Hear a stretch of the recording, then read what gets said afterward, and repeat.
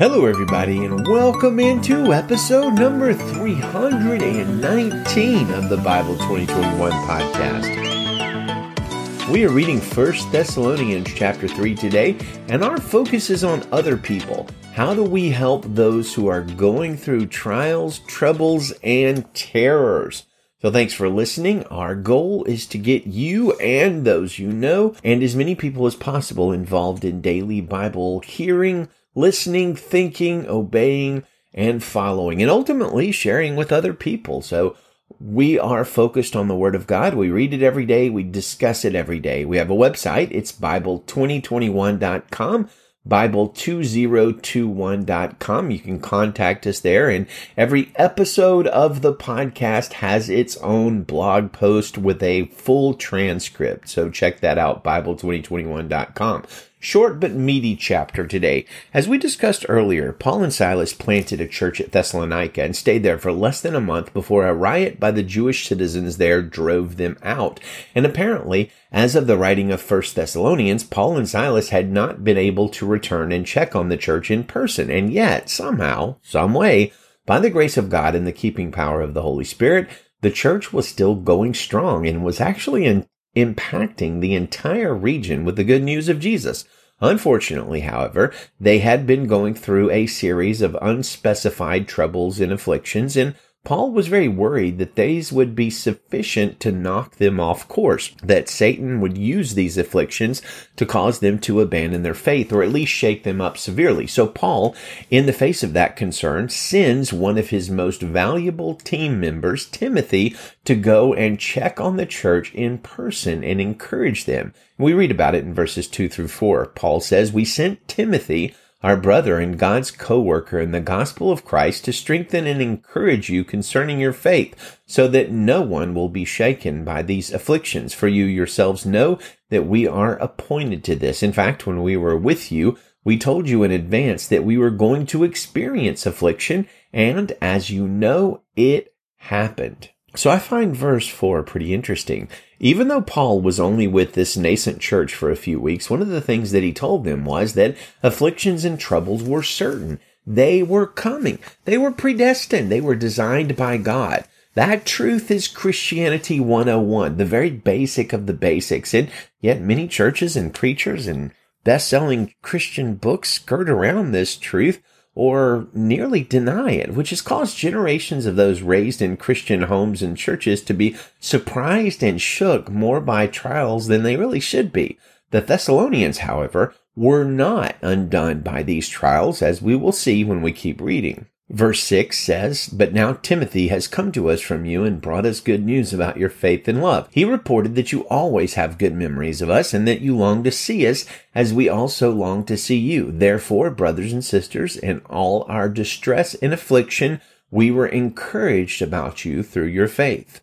So the Thessalonians, despite the afflictions that both they and Paul and Silas were going through, they were standing firm, which is great news. But beyond a great testimony of God's faithfulness, I think we can take this short little chapter and learn a lot about how to help others when they are going through difficulties, trials, troubles, and problems. So let's read the chapter in full, and then we're going to see Paul's blueprint. 1 Thessalonians chapter 3, verse 1 in the Christian Standard Bible.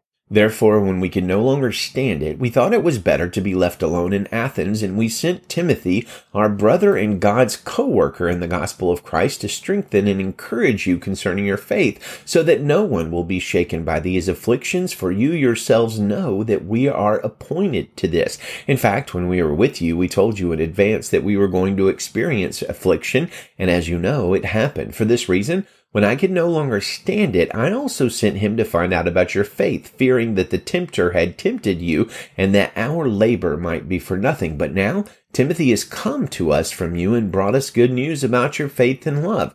He reported that you always have good memories of us and you long to see us as we also long to see you. Therefore, brothers and sisters, in all our distress and affliction, we were encouraged about you through your faith, for now we live, if you stand firm in the Lord. How can we thank God for you in return for all the joy we experienced before our God because of you, as we pray very earnestly night and day to see you face to face and to complete what is lacking in your faith. Now, may our God and Father himself and our Lord Jesus direct our way to you. And may the Lord cause you to increase and overflow with love for one another and for everyone, just as we do for you. May he make your hearts blameless in holiness before our God and Father at the coming of our Lord Jesus with all his saints. Amen.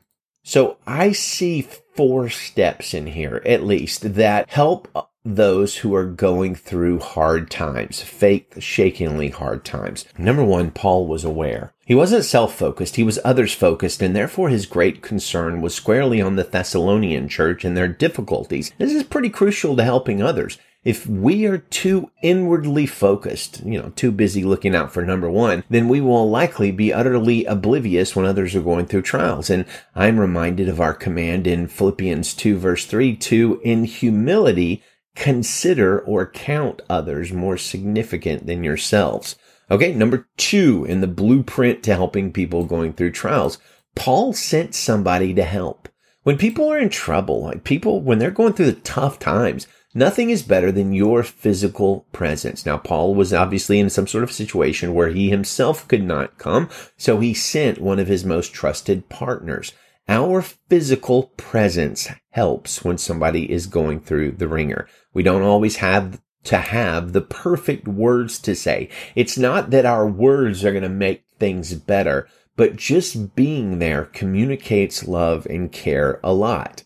Number 3, as a leader and teacher, Paul had prepared these new Christians with the right biblical understanding that in this world we will have tribulation, but Jesus has overcome the world, as we see in John 16:33. They were not surprised by the fiery trial that 1 Peter 4:12 tells us not to be surprised by, because Paul and Silas had properly taught them the truth that trials and troubles are inevitable and often bring good results, even though they are painful and difficult to go through. Finally, number 4, Paul and Silas were praying night and day for the Thessalonians.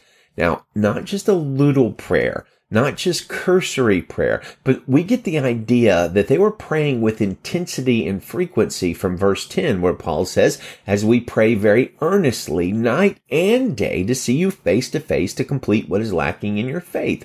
And of course, we also see this persistent prayer pattern in 1 Thessalonians 1 verse 2, where Paul says, we always thank God for all of you, making mention of you constantly in our prayers. So this means that the Thessalonians did not stand in their own power and knowledge. They were strengthened and undergirded by the supernatural power of God in response to the frequent and persistent prayers of Paul. As James 5:6 reminds us, the effectual fervent prayer of a righteous man availeth much. God hears and answers prayers like these, and they avail or accomplish a great deal. So in summation, to help others when they are going through great difficulty, we must care and be observant, focused on their needs more than our own. We should be there or send somebody to help in person. A nice text is heartwarming for a moment, but nothing speaks volumes like your presence. Third, as ministers of God, we should prepare those we teach or mentor that troubles are unavoidable and that God is indeed working all things together, even our trials and maybe especially our trials, for our good and his glory, so says Romans 8:28. Finally, we must do more than lip service prayer for those enmeshed in troubles. We must keep them constantly in front of the throne of grace by our prayers and petitions, and in this way, our God might use us to greatly benefit those who are suffering. Well, let's close out with our Bible memory passage for the month of November. We're almost halfway through. It is John 14, verse 6. Jesus told him, I am the way, the truth, and the life. No one comes to the Father except through me. Amen. Good day to you, friends, and Godspeed.